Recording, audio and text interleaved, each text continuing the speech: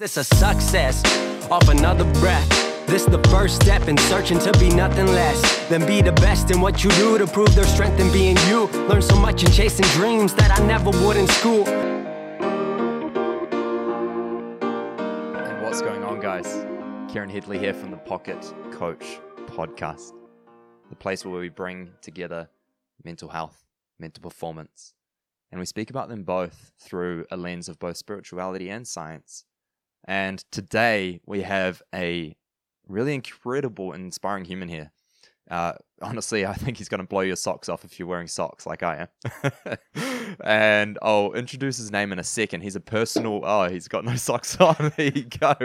Or unless he blew his socks off already. He's a personal freedom and soul embodiment coach focused on immersive and transformational experiences. Currently in Mexico, in Tulum, I believe, currently. And honestly, I met this man, it must be about 3 years ago now, actually. Yeah, or even more than that, 3.5 years ago.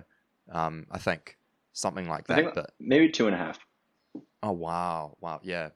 It's been a long flies. time anyway. Oh man, it really does. Lost track. It would have been the beginning of 2019. Yeah, like February, March. Yeah. Yeah, that's right.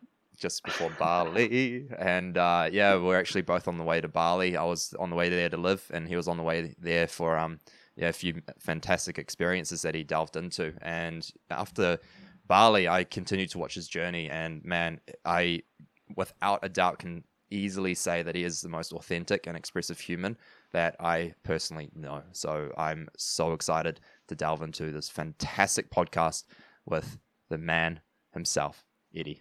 And brother, I've actually forgotten, I'm not going to lie, your last name because it says Eddie Evolves, but I don't remember what your last name is now. Yeah. It's funny because right around that time is when I was getting into Eddie Evolves and actually letting go of my last name because people always butcher it. My last name is Birch, and it's not spelled like the tree. It's pronounced like the tree, but it's spelled Bertsch. And so when I say it, nobody knows how to spell it. And when people saw it read out, they never knew how to say it.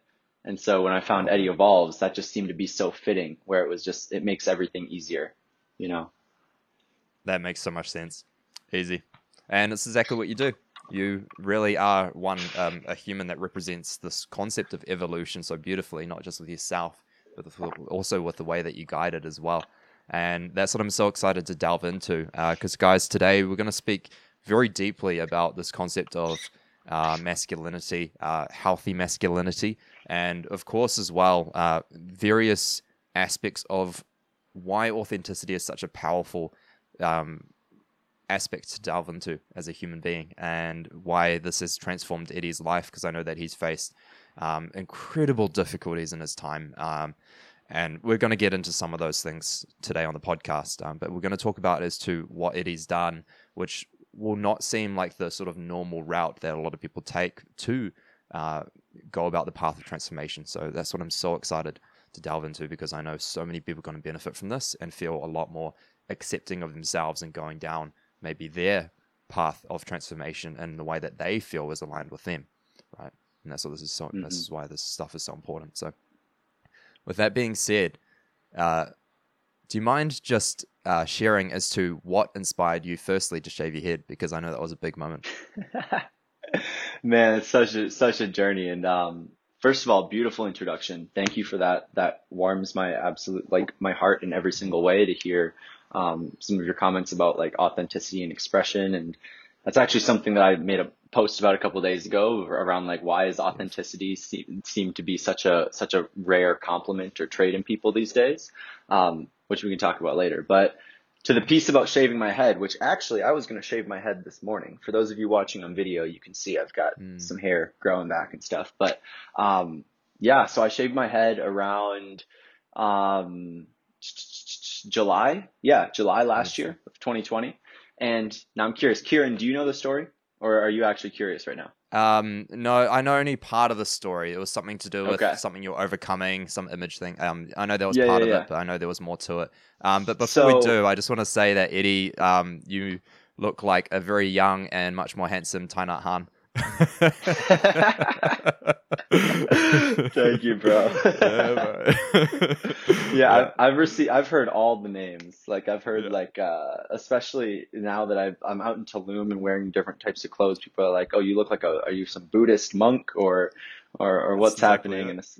And yeah, all of it. I've heard Mr. Clean. I've heard, especially when I shaved my head, I shaved off my eyebrows too, because I That's was right. getting like I remember Neo from the Matrix type of stuff. that. I've got some pictures of it on my Instagram if people really want to go back and see it. But or if you're watching on video, maybe you have someone like bring up a picture of Neo from the Matrix and put my face next to it. But I but love that.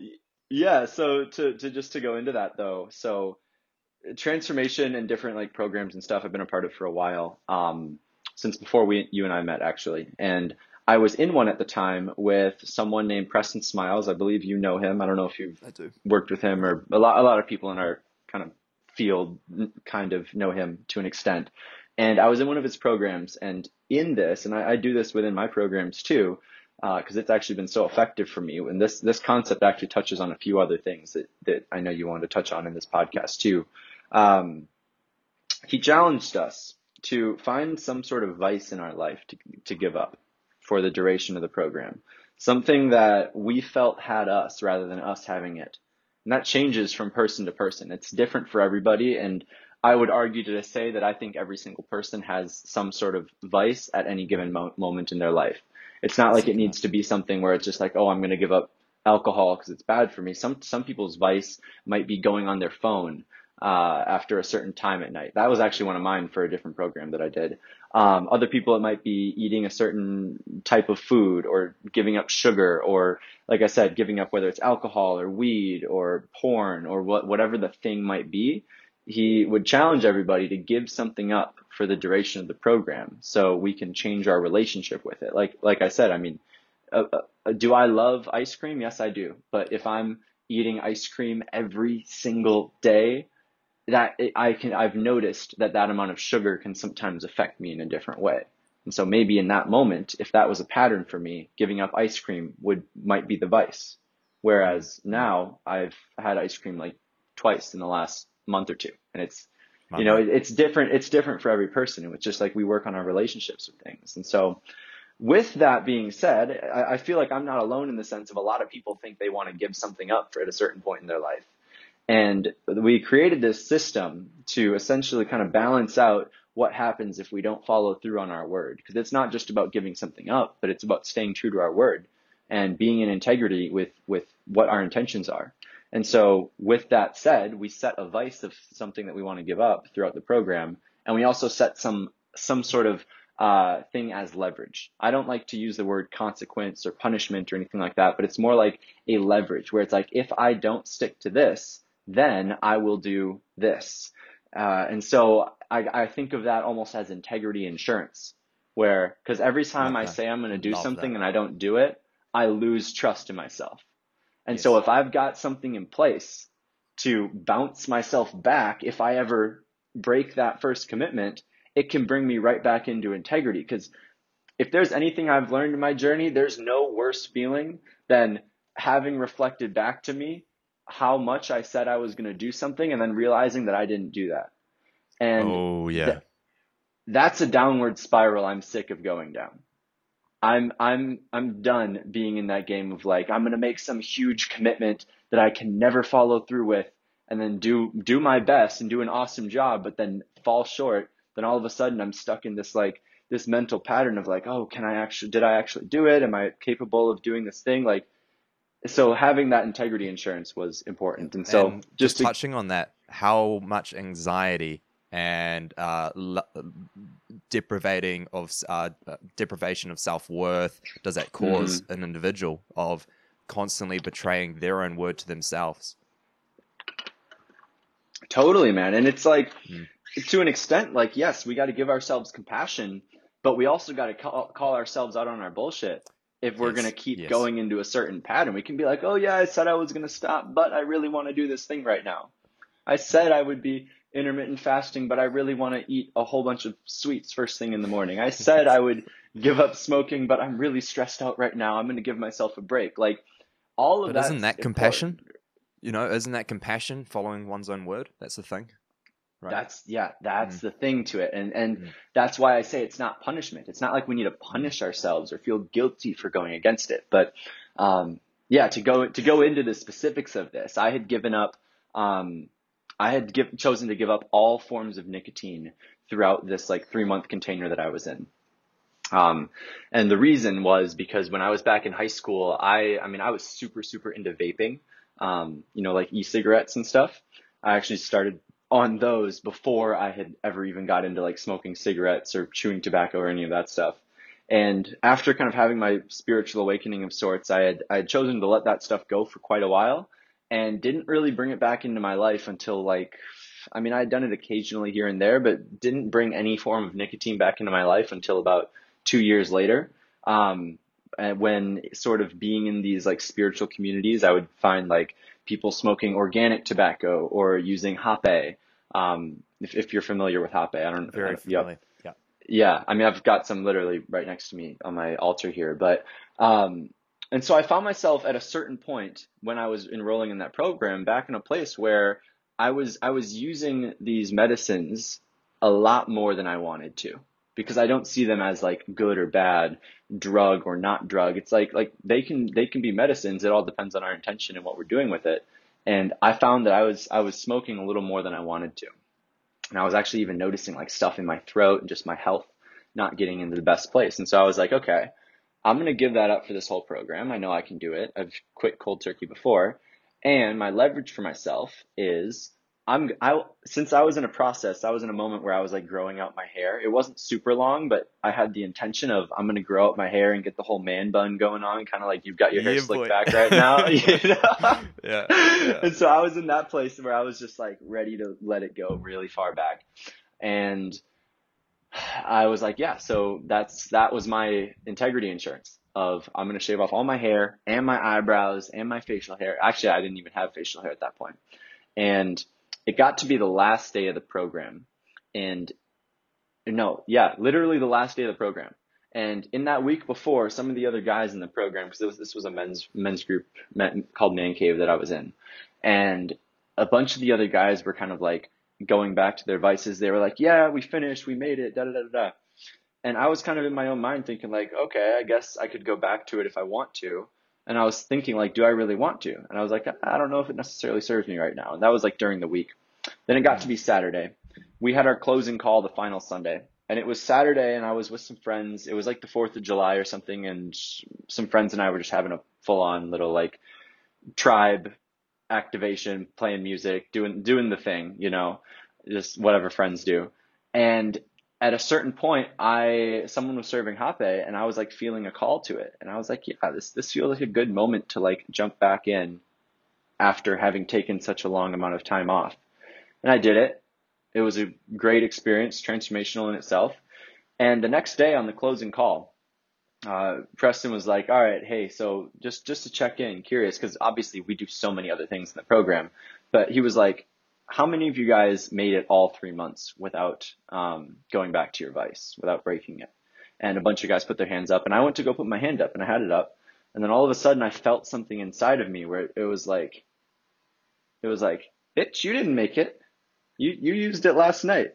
And I was like, huh, is that true? And because I felt in one sense that I had made it, but as I had my hand up, I felt a little bit out of integrity. And so I got to check in, and as that call unfolded and things were happening, I went into my calendar on my phone and I was like looking at the dates, and I was like, okay, let's figure out how long it's been. Has it been 3 months? And so I went and checked on the calendar dates. It hadn't been 3 months. It hadn't been 90 days. It was like just a little bit shy. It was like 4 or 5 days short. And the more I sat with it, I was like, okay, well, I pretty much made it. Let's see what I said. And I actually ended up scrolling all the way back in some of our group messages. And I watched my video where I made the commitment about what I was giving up. And I watched it back with my face, with my hair and everything. I still had hair at this point, but with me saying, all right, I am going to give up all forms of nicotine for the next 3 months, or I will shave, da da da da da. And I saw it. I saw it reflected back to me. That was what I said I would do. And then here I was having not done it. It hadn't been 3 months. Man Cave wasn't officially over. And I was sitting with this where I was just like, fuck. And for probably a solid, like, can I swear on this podcast, by the way? Absolutely, brother. Okay. Absolutely. Yeah. I love that I you was- go, fuck. Oh, can I swear? I mean, I probably will anyway. I would say just like bleep it out, but I like to ask for respect. And I sit with it and I'm just like, dang, this is tough. And I was bringing this question into my small group with some other guys, and they were like, Eddie, you're just being so hard on yourself. You don't need to do that. Like you did it, bro. Congratulate yourself. Da da da da. And the more I sat with it, I was just like, yes, I get it. I know that I could have given it up for 3 months, but also what I said I would do didn't happen. I said I would go this far, and I didn't go that far. I went a certain distance, but I didn't go as far as I said I would go. And the more I sat with it, and I asked some other coaches this, they were like, yo, I'm not going to tell you what to do. What do you feel is the right answer? And the more I sat with it, the more I had to really just face the biggest fear that I was afraid of was, oh shit, I have to cut off my hair. Because it's not like it was a matter More of than just life cut or it off death. as well. And I also noticed, so shaving off my head was an act of being in integrity with myself, because when I did that, and I've got a video up, I did a Facebook Live about this, and I've got this saved on my page. You can go back and find the video where I literally shaved my head on camera. This was both an act of me being in integrity, because I wanted to ask myself the question, how do I want to have a relationship with myself? Do I want to be in integrity? And also, what do I want to stand for? And how do I want to be, because we're all leaders, but by what example are we leading? And I said, how might other people in my life, how might my friends, how might my family, how might my clients be affected based on seeing me embodying this versus running away from what I said I was going to do? Even if nobody else knew, people can feel that just in our frequency, just in our self-confidence. And so there was that.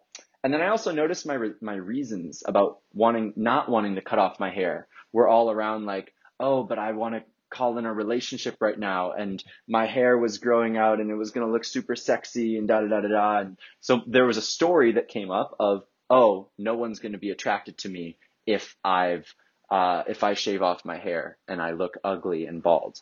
And I was like, oh, okay. And I'm all about personal freedom. And so I'm like, okay, so if in that moment when that story is something that I'm making true, my hair owns me. I'm giving all my power away to my hair.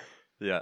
Same thing with like videos and stuff. I just jumped into a new business program that helped me really take my coaching business full time and up level the way that I share these incredibly immersive experiences with people. I was making a whole bunch of videos at the time, and I had the same story coming up for that, where it's like, oh, is anyone going to like my videos if I'm there bald and don't have hair? Same thing. In that moment, I'm still making my hair God. I'm making my hair the thing that I think is going to make people like me, whether it's women, whether it's potential clients, whether it's just the internet in general or whatever. I was noticing how much I was actually really, really attached to my hair. And my entire life, I remember I would spend so much time just doing little comb, like flicking it up, like anytime I was in the bathroom, just like looking at myself like that. And it's funny because even now I'm bald, like I still do that to an extent. Like when I'm shaving off my head, I like to make it look nice, but cutting off my hair was letting go of all of that and choosing to still embody the same level of confidence, whether I had hair or not. And that, honestly, I can tell you, and it was a journey. Like the week or so after that was a huge like identity shift and shedding of a lot of layers and previous attachments that the old Eddie had. And I actually just went through another one of those, which I can talk about later too, around something else. But that next week, like it was just a mourning process of the version of me that was so attached to my hair. And it was stepping into this new Eddie. And every single person in my life saw the change too. They saw how I was showing up after that. And it took some crawling before walking and some walking before running, but it's been amazing since I've done it. And maybe I'll grow out my hair at a certain point again in life maybe I won't. I mean, a lot of people say I should because I'm young and they're like, oh, use it before you actually lose it. But regardless, I'm loving it, and Yeah. I love the symbolism for myself around it. So thank you for Mm. starting this off on that note. I don't know how long I was Yeah. talking about that, but No, I that's feel like beautiful, that brother. story encapsulates a lot. Yeah, I feel like it does, and I feel like one day you may explore man bun territory. I'm sure you will one day. Yeah.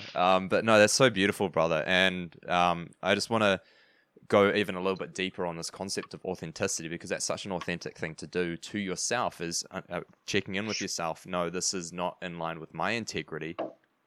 That takes firstly self-awareness and a level of authenticity to actually be true to oneself. No, this is actually the situation. And then having integrity to follow through with your own word of your, if not this, then this. Yeah, so beautifully done, brother. And please speak for a moment on how self-awareness and authenticity has changed your life, because there was, of course, a time when this was not the case, right? Mm-hmm. Specifically around the authenticity piece, I've noticed that people often tell me, oh, you're being so authentic, when I'm sharing something that they would see as vulnerable. In other words, the things that I've shared that people often tell me, oh, that was super authentic, that thing is also usually the thing that I have held the most shame around. Yeah. And sharing in some context, it doesn't always need to be on my social media or on a podcast or anything, but sharing about those things and speaking from a humble, vulnerable place has often been the thing that frees me. I don't always do it for other people. Sometimes I do it because I know that leaning into that represents me accepting and loving and owning a part of myself that I previously wasn't as expressive in talking to the world about. Yes. And speaking from another place, I recently made a video a few days ago talking about how I was hosting a retreat last weekend that I canceled because I sold 0 tickets to it. Wow. And that's beautiful. this is that same story that I was just talking about with the hair. That provoked a huge rebirth in me of noticing all the places that I had attachments and sourced my amount of self-love and self-acceptance for myself, which is so funny because this is literally the work I do with people, right? But being able to catch this concept is the work. Seeing a place that I was tying up my self-worth and noticing how much I was being hard on myself by not selling tickets. And I was like, Eddie, this doesn't have anything to do with your self-worth or your value as a human. People didn't want to buy tickets to your retreat. Cool. What are you making that mean about you though? Right. And I ended up making a video about this. And I was just having fun looking at people's responses because I was noticing, and I was thinking about making a meme about this even. It was like, me announces that I sold 0 tickets to a retreat.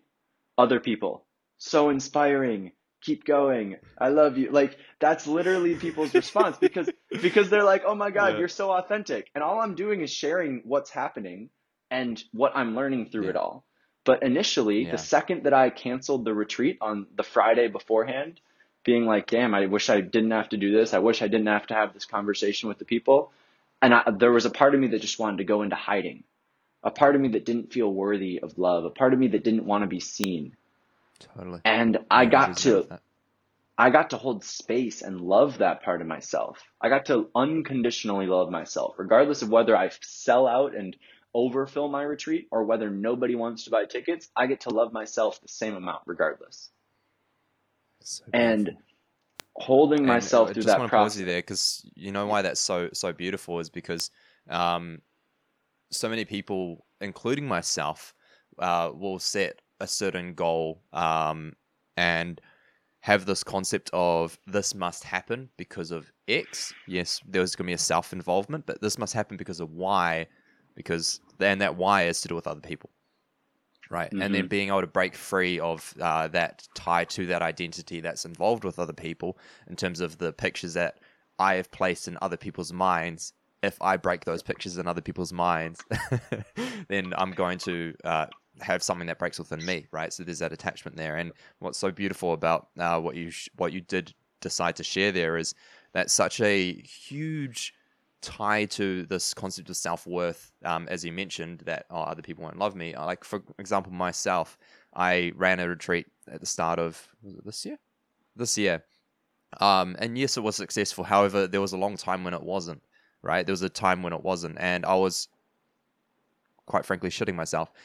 Not so much for myself, but actually I was catching myself shitting myself about the fact that I will look unsuccessful if this retreat doesn't fill, right? So there was a huge factor there, and I was catching that. And it was really interesting to observe that story. Of course, I never ended up crossing into the territory that you did. However, there was that attachment that I identified that I never actually got to step into and break through like you did. So what's so beautiful about that is, honestly, I think that actually there might be even a part of me that still has that, honestly, because I actually haven't been faced with that opportunity yet. And I think if I am, I do feel that will actually affect me, honestly, even right now. So I'm really blessed that you brought that up, brother, because that's actually called me out on something that I think I still have, actually, to be honest, is that tie there. So I'm very flattered that you not only brought that up and were authentic about it, and I'm very stoked about that. But I'm very honored that we're able to actually have this, because this actually helped me to realize, oh wow, yeah, actually I've still got a little bit of an attachment there around this success concept. So Yeah, and beautifully said, because that's another thing. Like, obviously, I wouldn't have seeked out this experience when I started planning my retreat and everything. I was like, yeah, let's get some people in, let's have some fun, let's serve some people, let's make some money. Like I was ready for it. I put so much energy into this, but the second I was getting hit with everything that was happening, it brought me into my own transformational experience. And I say this every single time I go through my ecstatic evolution immersions around, I transform just as much, and it's always in the way that I would least expect. And this, I did not expect this whatsoever. And it's shown a light on me. It's shown me, because if I would have sold a bunch of tickets, I would have done it. It would have been fun. I would have learned some other sort of lesson. But this has shown me where I was attaching parts of my self-worth to that. And also, like you said, how other people do that too. How we do that to ourselves, whether we're being successful just to get other people's approval or not. Is that success if we're doing it for other people? Is that success if we're doing it to uphold our image? And I had the same story coming up, and even like I'm still working through it to an extent. I feel good about it right now in the sense that this is the thing I'm talking about here. But I had that same thing coming up where I was like, man, what are people going to think of me if they hear that if they hear that my retreat didn't sell any tickets? Are they going to think there's something up? And then I was like, all those. We could go so deep into this, man. There's a lot. Deep. There's a lot. But what's so beautiful about this is that every single person on this planet goes through some sort of quote unquote failures. You can call them lessons, you can call them progressions, you can call them whatever you want. But ultimately, it's just an easier word to use. So I'm just going to use it because most people will understand what I mean by that. But these quote unquote failures that people run into, everyone gets them. And at the end of the day, is that failure truly a failure if that person is able to, of course, evolve, good old Eddie evolve from that experience? I don't feel it is, right? And at the end of the day, you being authentic about that does give a sense of, in a way, validation and acceptance to other people's quote-unquote failures that they perceive as failures.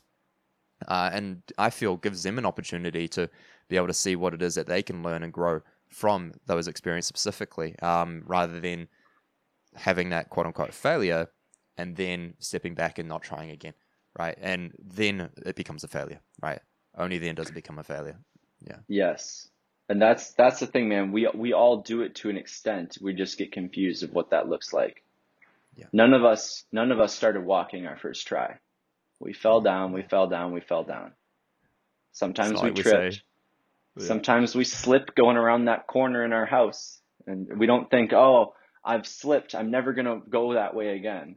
Or, oh, I fell down trying to walk. I'm never going to try walking again. And so we've got simple things like that where it's easy to look at it and be like, oh, of course. Yeah. But then that some people walking being thing's like, not for me. It's not working. Yeah. Yeah. I'm just not going to walk. And this is the message I've been sharing since day one of getting into really sharing this sort of like inspirational message of it's the practice of practice. That's embodiment. The professional football player did not start there. They had to learn. They had to throw, they had to miss some catches. They had to throw some bad ones. And not even bad ones, but you learn from falling too far left or falling too far right. You know, I've also talked about this with longboarding. I longboard, not like surfing. I kind of know how to surf, but like skateboarding and stuff. Yeah. And often, I mean, I've been skateboarding like my whole life. I've had so many falls. Like I've got scars on different parts of my body from pretty nasty falls. And the only time I fall is when I'm leaning into an edge, when I'm doing something that I haven't done that much, or when I'm learning something new. And I've noticed that at times in my life when I've hit plateaus where I've like kind of remained like generally about the same for a few years and not fallen, that's where I'm in the same plateau. Because I'm only leaning into what's comfortable. I'm only doing the stuff that I can comfortably, confidently do.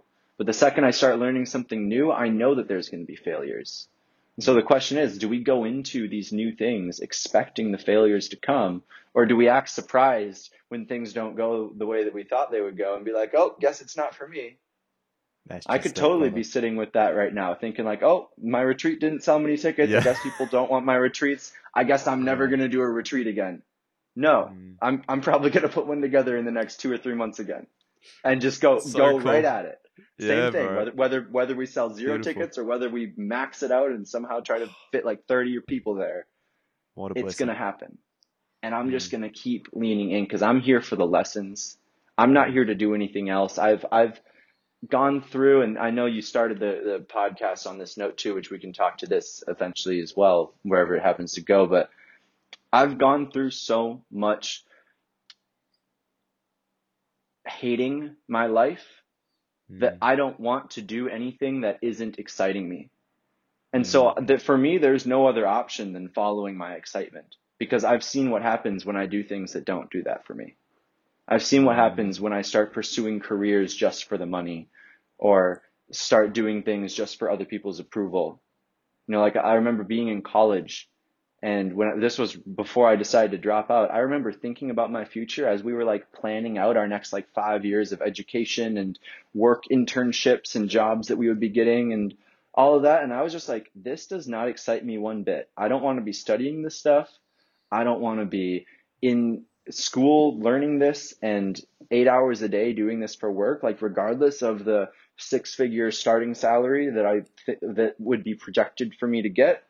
That's not worth it for me if I'm spending, we sleep for about 8 hours, and then people in that world work for about 8 hours. You've only got 8 other hours in the day for pooping, peeing, eating food, and then doing whatever type of commute and morning practice. Yeah, exactly, beyond that. Commute. And at the end of the day, people only end up with like 4 hours left, 3 hours left. Yeah. And so I was like, if work is the majority of my life, do I really want to be going into that? And that's why like being on this path I'm on, like it hasn't been super easy. I'm not sitting here being like, hey, I started this 2 years ago and now I'm a millionaire. Like, but things continue to just gradually, we start to go up and up, and life gets better and better and better. And as much as there's always challenges, there's always some sort of thing that we're being faced with where it's like, oh, what am I going to do about that? Every time I look at where I was at a year ago or even 6 months ago, it's quite often much better than I could ever have imagined the next year or 6 months being. And I just keep growing as a person, and I'm still here out of all the scary things that I've done and the things that I've invested in when I didn't have the money to do it, or the places that I've gone without a plan, not knowing how things are going to work out. I'm still here. I'm still alive. I'm still in the game, and I'm going to keep leaning into that edge whenever I can. And take that note, people listening. That is so beautifully said. Thank you for saying that, because at the end of the day, if you listen to this podcast, guess what? You are still here. After every difficulty, every challenge, every painful moment, every trauma, you're still here. You made it. If you can make it this far, you can keep going. So beautifully said, brother. Thank you. Yeah, you're more than welcome. Thank you for giving a space for me to even talk about this and express this, because these conversations light me up, man. Yeah, me too, man. Me too. And I'd love for you to speak on what projected you towards going down this path of self-transformation and then also enabling transformation in others. What was a moment or point or progression? There were two really good ones. People always want me to tell about one, but it can't be just one. The first one, I was 10 years old, and I was at a place where life was probably the worst it had ever been for me. I did not feel safe at school. I was bullied by a lot of people and made fun of, and I didn't have very much self-confidence or self-esteem, and so I didn't know how to. I didn't, if someone said, "Oh, you're stupid," I wouldn't have the self-esteem to be like, "No, I'm not stupid, whatever." I would be like, "Oh shit, I'm stupid," and I would just take on everything that people said about me. And so at school, boom, just mess. Like I was crying, I was bullied, all the things. Same thing on the bus. I remember getting off the bus, going home crying, and I was also having a very, very tough time with my family. And I was also blessed to be born with after being born, to have a brother born with high functioning autism. And that has been a whole gift in itself, of learning different things about another human that our society labels as special needs, even though I think every single person has some sort of special need to an extent, because none of us are the same. Like that. Yeah. But we were also in a place as a family of just like learning what that looked like. And I felt like, my parents did the best they could, but I also don't feel like I was actually given enough attention or support with what my actual needs were as a developing human, because there was always this unconscious conversation. I don't think it was ever said, but this unconscious conversation of, yeah, you're struggling with this, but at least you don't have autism. Right. And so it felt like in the house, there was kind of this like over like this more energy going towards my brother, where my parents were kind of like, "Oh, Eddie, you'll be fine. You're okay." Yeah. And like I said, they were doing the best they could. They were loving me to the best of their ability. They had gotten me a therapist. I went to therapist. We had tried going to church, and God wasn't doing its thing in my life. And I got to this point where this was the closest in my life that I've ever been to actually killing myself. Like not just having an actual thought, but actually having written out a letter, being in my room, like ready to do it. And before actually following through with it, in those just like few moments before, a thought hit me where it was like, what if life could actually be fucking amazing, and this is just giving up too early? Like, what if life didn't have to suck forever? And that thought hit me, and all of a sudden I'm kind of just following this thought. And it did not lead me in that moment to some like grand awakening, epiphany, or anything like that. But it was at least enough to get me to forget about what I was about to do and start to just go sit on my bed and think for a little bit. Do you mind, just sharing what the intention was with taking your life? I feel this will be... To escape the pain. Okay. Because I did not feel loved. I did not feel supported. I did not feel celebrated. And I felt like there wasn't a place for me to be in that. And this whole depression and mental health thing had just got to me so much. And every proposed solution that people gave me didn't seem to be doing anything about it. Going to therapy was chipping away at a couple things, but at the end of the day, I still had the same problems. And I resonate with that. Having gone through a whole bunch of alternative work that I've discovered on my own, I've realized that throughout all of that, that's my ability to not go deep with my therapist was because I wasn't ready to go that deep with myself. Right. So it's been a whole awakening in that sense. But I share that moment because, like I said, it wasn't some grand epiphany that got me into this starting helping people. I had my own journey since then where it pretty much, I still struggled with mental health. I still struggle with things, but I just kept doing this whole life thing. Because also killing yourself is scary. It's not like we can just be like, oh yeah, I'm done. Like once you actually get there, I can't say you, but like any time I had actually got there, it's like, do you really want to do this? And so I would just sit with that.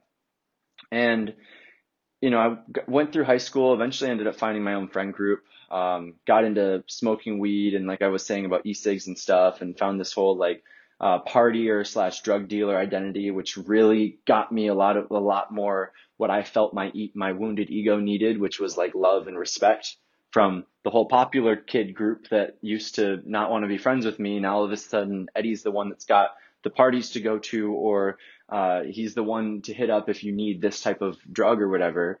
It created a different type of dynamic around my relationships with those people. And so that was something that actually really, really helped me in that place. It helped my ego in a way that I'm not going to say it was bad, but it was still just as like unhealthy in the sense that I was still tying all my self-worth into other things. But at a certain point, I got into college, and I was getting to a place where, like I said, I was looking at my future and I was like, I don't want to do any of this stuff. I was just pursuing engineering because I was good at math and science, and people told me that that's what I should do. I still had no idea what I wanted to do with my life. And I was getting to this place again where I was just like, this is not worth, the life that I'm living is not worth not killing myself when I was 10. When are things going to get better? Because here I am, 19 years old, 9 years later, ish, however long, and things still haven't changed. And I wasn't in a place where I was like gonna just straight up go kill myself, but I still was like atheist / borderline agnostic. I had me and God had no relationship. I didn't know any sort of thing was out there. And I was just like, okay. And I found myself alone in my dorm room one night, and stuff still hadn't been working. And I was just like, all right, yo, God, if you're real, I'm done. Like, just kill me now. I want to quit. I feel like I've wasted a bunch of time. I'd rather restart from scratch. Just like bring me back to like being a baby. Let me try this again. It's almost as if life was a video game. I just wanted to press the home button, exit, quit, turn off the system, whatever. I was like, yeah, I'm just done playing this character. And nothing happened. So I was like, all right, yeah, I guess God's not real. So same thing, just went about my life, doing my thing. Yeah. Then all of a sudden, like next weekend, I actually found myself in a situation where I had a lot of things reflected back to me. This was actually on an LSD trip that I was on. And I had this realization. I would call this probably one of the biggest epiphany moments for me, even though I continue to have those on just a daily basis. Like that's my life at this point, where I wake up and navigate my own stuff and have an epiphany moment. But I had this moment where I realized that I could restart. I could let everything go. I could go blank slate, but it would take some work. It would take letting go of the entire identity that I had built up for myself. Like I said, my social status was all around, people used to call me the vape god. I was all around like e-cigs and vaping all the time. I sold so much like weed, and especially in college, like edibles. Those were super popular in the dorms. And my entire network was filled with people and relationships that reflected a version of me that I no longer wanted to be living as. Mm-hmm.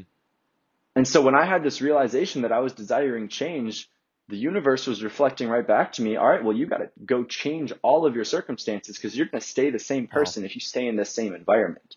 If you stay with the same friends. That's nothing against the friends, but that's about the way that I create my relationship.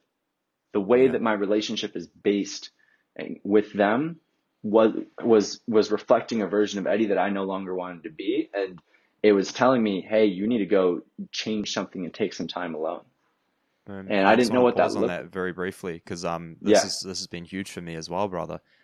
Even interestingly enough, with podcasts, because sometimes I'll immerse myself with a focus on a project, or in the past when I was not really spending much time around people, because I was lonely or afraid of people. The things that I'd listen to would have just as much influence, if not more influence, than the people around me did, almost, just because of the amount of information and content I was consuming from those voices. So when I've gone on and consumed lots of, I don't know if you know of Andy Frisella, the MF CEO.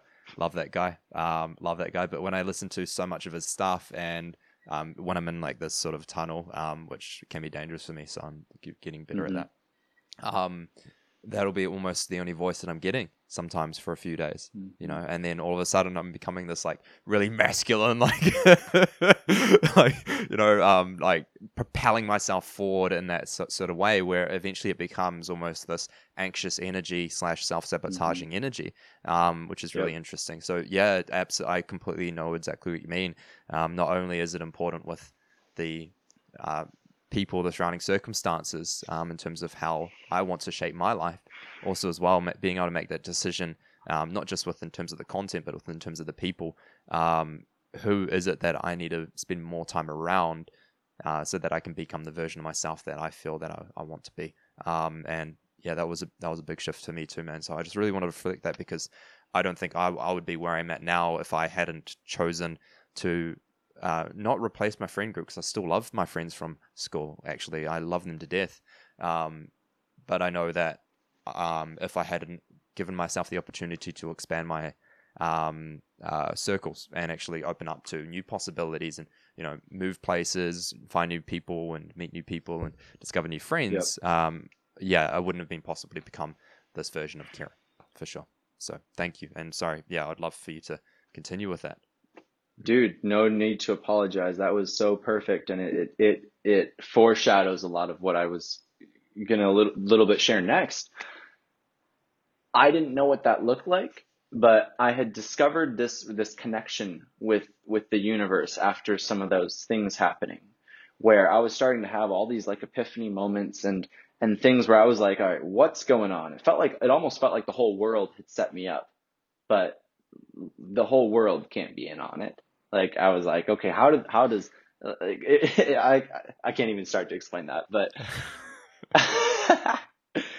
I got to this point though where I was starting to kind of discover my own unique connection with what people would call God or the universe or whatever label you want to put on it. And I want to just say, I don't say that with any sort of religious context. I still don't.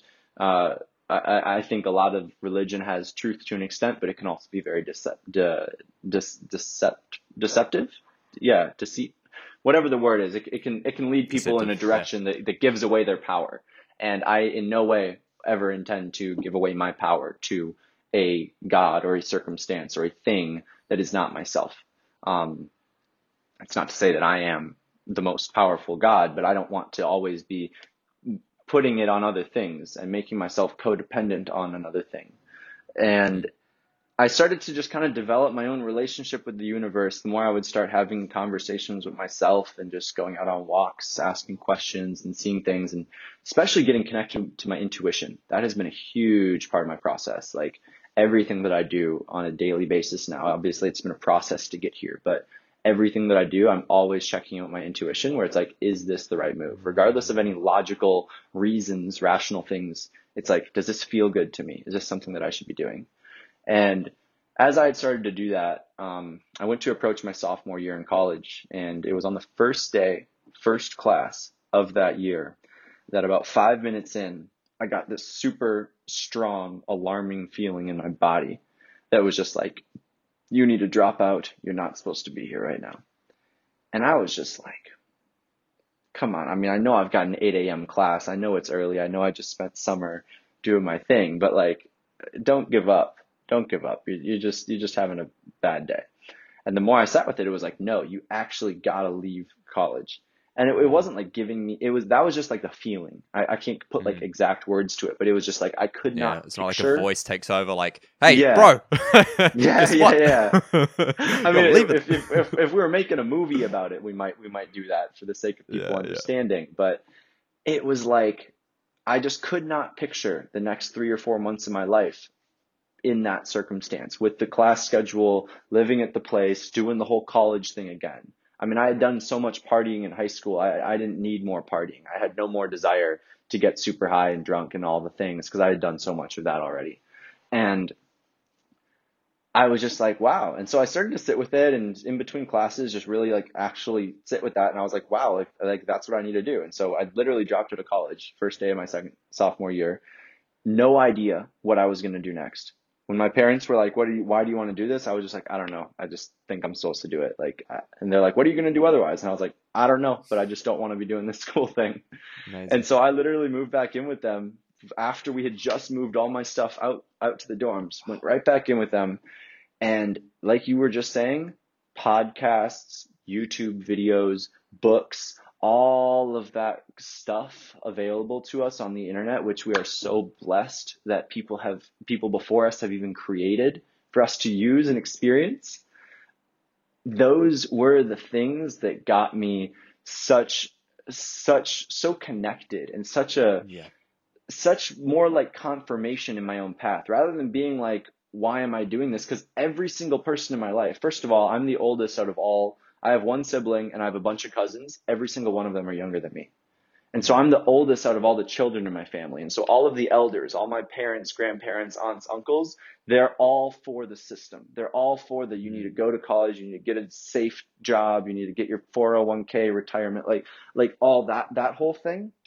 And what my internal self was telling me was that that's not for me.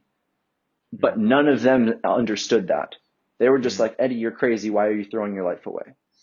And it was tough too, because like they were also funding me being in college. And then the second I wanted to drop out, there was a part of me that like felt entitled to that money, where it's like, okay, can we put this into me going to live somewhere else and do some other stuff? And they were like, no, if you're not going to go into college, you got to go figure shit out on your own. And that was a tough thing for me to even sit with too, of like realizing how incentivized they were making it for me to go back. And also how there was this desire inside of me that was so strong, where I was like, fuck whatever incentives there are. I've got to follow my own path. Mm-hmm. And like I said, the podcast and everything, it's freaking huge. And that's why I love what we're doing right now, because, and I know I talked to you about this before we even pressed record, but you were asking me the question of like, hey, do you have anything going on after this? And yes, I've got a meeting that isn't relying on me. It's something I could be late to, but it starts in 10 minutes. I'm also so surrendered in the fact that I know that what we're creating transcends time. This doesn't matter if Eddie is, I don't care if Eddie's still alive when someone listens to this podcast. They just need I'm just here because we're creating something. And if someone's here listening, if you are listening to this podcast right now, I'm going to trust that part of the conversation leading up to this has somehow supported your journey and what your intentions were for even clicking play. And I'm also going to trust that whatever unfolds from this moment is going to do the exact same thing in whatever way it needs to do. Because every single podcast that I was listening to, all those books, all those things that are available to us, those were all such keys in my journey. And yes, like you said, listening to just one podcast on repeat forever and ever can be hard, because it's like, oh, now you're only getting this one person's mindset. But like I was getting, like I would read a whole book. Sometimes you just pull out one or two little things that's the most effective. Or listening to like a 2 or 3 hour podcast, you get just those little tiny nuggets that just help us fine tune and make those subtle tweaks to our approach in life. And that is what has led me, that concept of just taking what serves me and leaving the rest is what has led me to doing the things that I'm doing right now, living how I'm living. I mean, I didn't know what I would be doing. And then obviously one thing leads to another, leads to another, leads to another. And when in that journey did I meet you? On Kevin's floor? So that, Quite so literally, I met you on his floor. I'll fast forward to that real quick without going into so much of it. And like I said, I've got time, but dropped out in the fall, spent a lot of time just reading the books, doing the things, trying to figure out my own shit, really letting go of a lot of things too. Like letting go of vaping and drinking and smoking weed, like pretty much cold turkey for like 7 or 8 months, I think. And just getting my life in order.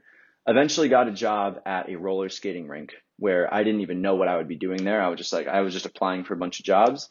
I had already started talking about my journey and sharing some of the things that I was learning on podcasts and stuff. And I got this job at a roller rink, and I had a podcast at the time. I had like started my own podcast. It wasn't a super like devoted thing, but it was just some way of expressing myself. And when I told the person, the general manager about that, she was like, I think you would be a good DJ. And I was like, what's a DJ? You sure? And so I got this job DJing at this roller skating rink, getting super into music and learning this. That's a whole other conversation. I'm happy to go into that, but that's like, I don't know if we might have to do a part 2 on the conversation we want to to try go to keep into it. all of that, but got into that, learned a lot of stuff about DJing. Eventually also started doing some like sort of coaching at this roller skating rink with different people that was working there. And based on the stuff I was sharing on my page, like people would always reach out being like, hey, I love what you're sharing. Do you want to grab coffee? Da, da, da, da, da. So eventually I heard the word life coach. I didn't even know what life coach was. I was just talking to people, but I was like, wow, this is the same stuff I'm doing. And so I eventually started to get into life coaching and wanting to figure out how to pursue that. And so that led to me, of course, hiring a life coach and eventually figuring out I went to like a Tony Robbins thing. And then that fast forwarded to like 2019 when I went to that. And it was probably a week or two after probably like a month after the Tony Robbins thing that I met you. And And I was on the side of the street, I remember, and we were just going into Kevin's apartment. Yeah. And all of that, I think I'd just gotten out of an Uber happened. or something. Yeah. Exactly. I remember him being like, yeah, my friend Kieran's coming to stay with us for a couple days. And I was like, cool, because he was letting me crash there too. And so here me and you are we went just for a like, nice cold swim in the morning. That was so good. Favorite morning practice, man. There's a spa right by my place here, and I still love those cold plunges. Yeah, but how I met Eddie was actually I was staying at Kevin. What's his last name again? It's been a while. Crenshaw, that's it, Kevin Crenshaw. So the heart guy. And I had him on my podcast, one of my first episodes actually, sort of in the first sort of 15-ish. If you go back, you can find it. But I connected with him about a month or two earlier when I was still in Canada. I was living there in Canada, and that's when I started my podcast. And I connected with him. We had similar ideas of what it is that we wanted to do in the world. So yeah, really felt pulled to have him on my podcast. And then as I was crashing in LA for the night, right in Santa Monica, so right on the beach, beautiful spot. And I met beautiful Eddie over here, and he said to me, "Hey, bro, you want to get up?" Yeah, I remember I came up to the apartment. He's like, "Hey, bro, do you want to get up at 5 a.m. and go for a cold swim?" I think it was something like that. I'm like, yeah, all right. So let's do it. We went for a cold swim in the morning. I was flying out to Bali that day. I was actually moving to Bali to live. And I just remember there was a beautiful shift moment that I had when I was there. And you asked me after our cold swim, Kieran, what are you grateful for right now?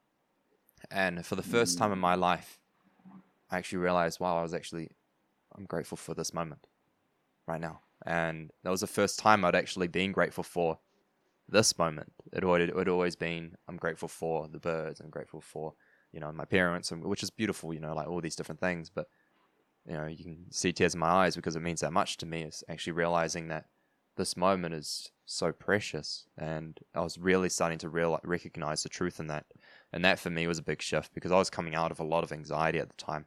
And for the first time, after living a life of depression and anxiety, I really started to realize the beauty of this moment, as in that's really all I have, and truly understanding that. And then from there it was, beautiful progressions after progressions. But I'm truly grateful for this man, who's not quite right in front of me, but virtually in front of me. And because he enabled me to unlock that realization. I really wanted to share that part because I feel like it was such a beautiful moment for me. Man, thank you. And it's funny you were even just brought up the tears because when you were introducing me earlier, I like felt something hit me where it was like, oh, there might be some crying on this podcast. And I'm not saying we like it needs to happen. It's just it happens if it happens. But I was really getting in touch with like the work that you do and everything around mental health and stuff, because I feel like in a lot of this community, there's so much around like the law of attraction and creating your life and the gratitude and all of that, which do not get me wrong, I'm all for it, super effective. But the piece about like the shadow work of what comes up, and like we talked about like the suicidal thoughts and the depression and anxiety and all of that stuff, like working through that and navigating that has been such a part of my journey. And I'm not here to act like I'm above it. Like I still at different points. Even just literally, it's September right now. I think it's National Suicide Awareness.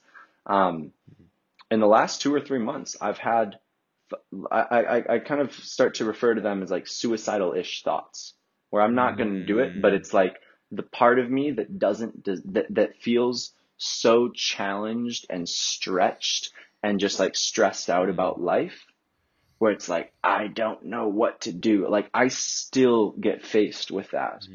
And I've started to recognize, at least for myself, I know this isn't the case with every single person. And I'm not going to act like there's something wrong with me because it happens. It's more like, what am I doing about it? Am I letting it break me down, or am I finding a way to work with it? Those are just the growing pains of life. And regardless of where I've been at, regardless of whether I've got a bunch of friends or whether I've got a bunch of money or whether I'm living in the place that I want to be living or not, like, we're always going to have challenges. Life is going to, I've learned from my own experience, and I've learned especially from seeking mentorship and coaching and stuff like that from other people. Huge. Like I know multimillionaires that are still stressed out with a whole bunch of other things. Me too. And In it fact, makes me I've realize, got like, a fantastic client of my own who's honestly the most successful person I've worked with, and he really struggles. Really struggles. Multi-million dollar company director, all the rest, right? Yeah, but it just goes to show, he's fine. He's actually clicked. He's understood, right? This isn't actually what's going to cure my anxiety and depression. I need to do something about it. And I respect that massively, because someone of his status to actually realize that and then do something about it, for me, I find that actually so inspiring, because I also know many multimillionaires who are in that stuck mentality of, okay, maybe more money will fix this, maybe more status will fix this. Yeah. So thank you for touching on that. Huge. Yeah, man. It's just that concept of like, wherever we go, life's going to be challenging. Life is still going to kick our ass. And that said, we can still celebrate and we can still have fun in the process. Whether you're a millionaire or whether you're living in a third world country, barely able to get by, everybody would benefit from being able to just have some fun and dance. Everybody can find something that they can find gratitude for. That's not to say we don't get to do the things to improve our circumstance too, but it's there's a lot there, and I'm going to trust that what I'm sharing is landing on a feeling level, as opposed to me needing to say more about it right now. Because ecstatic dance, because I'm aware of time and I do want to wrap this up too, but ecstatic dance has been huge for you, right? Just talk about that for a minute, in terms of how ecstatic dance itself, what it's done for you with freedom. Totally. And I will say, I have another podcast on ecstatic dance that I was interviewed on in my link tree. Amazing. Otherwise, I'm happy to come back and do like a round 2. But ecstatic dance has been such medicine for me, because especially in the way that I share it, like, it's not all about just like feel good, happy dance music. But I discovered ecstatic dance while I was out in Bali. And after seeing people going absolutely crazy, freaking nuts on 0 drugs, I remember being there and I was like, did I miss some Kool-Aid that everybody drank before this or what? Because people were just like rolling around on the floor, making the weirdest noises, freaking like animals. Yeah, like, all of that. And I remember feeling so like awkward about like letting myself do it. I saw all of them and I was like, I'm judging them, but I kind of want to do that too. Yeah. But I was also just like, damn, it feels like everyone's watching me, like da da da da da. Yeah. And dance has been so transformational in that sense of it's a mirror for how I feel about other things. Like my insecurities about expressing myself a certain way on the dance floor show up in other places in my life too. And at the same time, especially as it pertains to working through the emotions, like the times in my life when I feel like I was talking about like the suicidal stuff earlier, not like it's always needs to be as intense as suicide, but like the times when I'll be like, why do I want to, what am I going to do? I just want to break down and cry. Dance is a perfect outlet for that for me. Yeah. And even just beyond dance, just somatic stuff. Like I had a day a few weeks ago where I was feeling so fed up with some things, and I decided to leave the interaction I was in, come back here, get on my bed and just start pounding and like screaming into a pillow. And I had thrown on some music and I ended up like starfishing on my bed for a while and just having an amazing cry.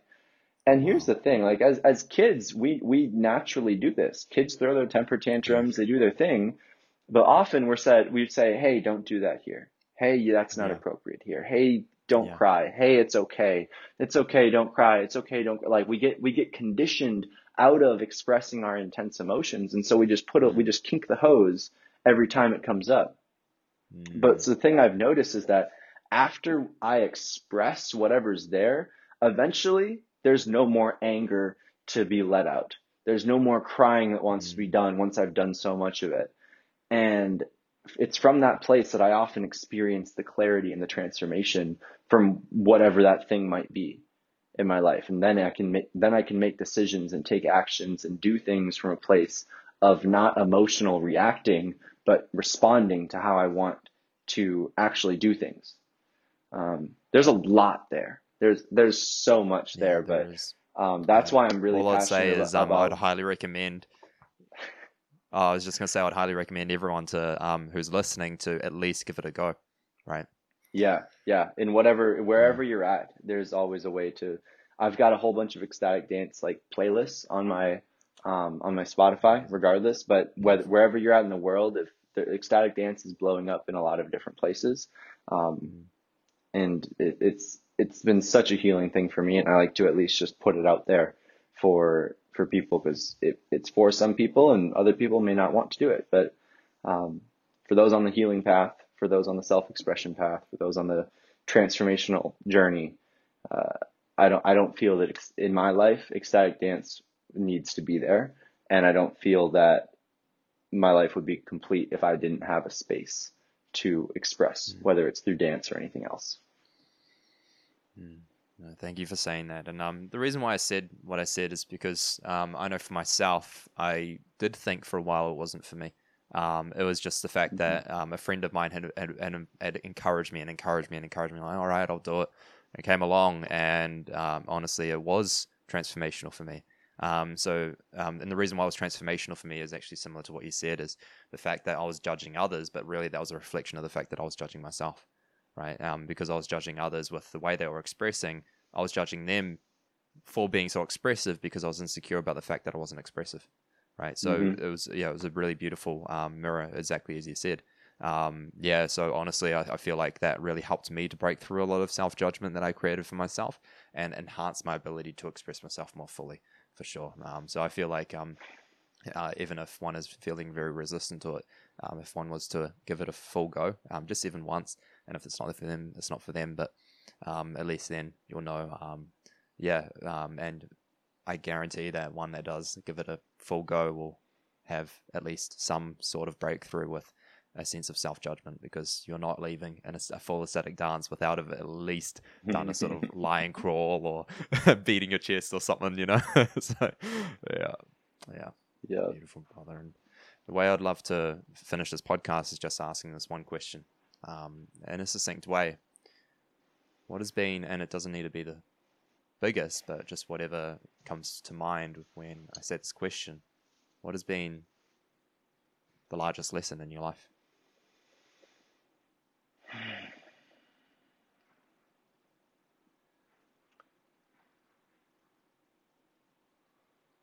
That there is only one of us here, and anything that I judge in another person, I am judging within myself. Any amount of love that I withhold from another person, I withhold from giving that to myself. And also, the way that I love others is exactly the same way that I get to love myself. So beautiful, brother. Thank you so much for coming on. It's been Thank you such for a having me. blessing, such a beautiful conversation. And please tell us where people can find you.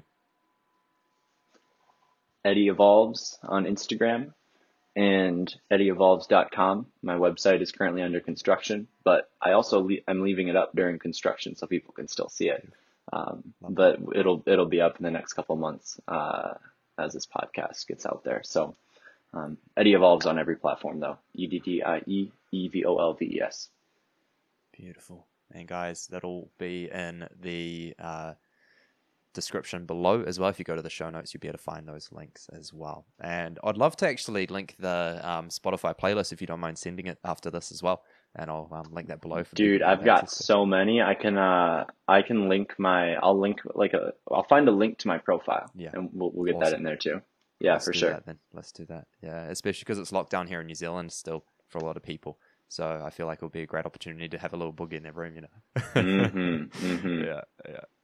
Yeah. So I highly recommend, guys, even if you're not interested in transformation per se right now in your life, I do feel, and I'd love to encourage you to actually follow Eddie, simply because of the fact that the way he expresses himself and how authentic he truly is, in comparison to a lot of the stuff that I personally see on the internet, and I follow a lot of, you know, brilliant people, but the level of authenticity is just that next level. And what I find is a greater capability of generating self-acceptance can come from observing authentic humans such as yourself. And yeah, I feel like that would just benefit just about anyone in following your content. So yeah, please guys, do yourself a favor, head over and follow good old Eddie, and yeah, watch this amazing man thrive in life, and yeah, go through his lessons, go through his bumps, and go through his challenges, and evolve constantly, because that's what he's about. And yeah, he lives that life himself, and he lives by example with that, which is so beautiful and so inspiring. So thank you once again, brother.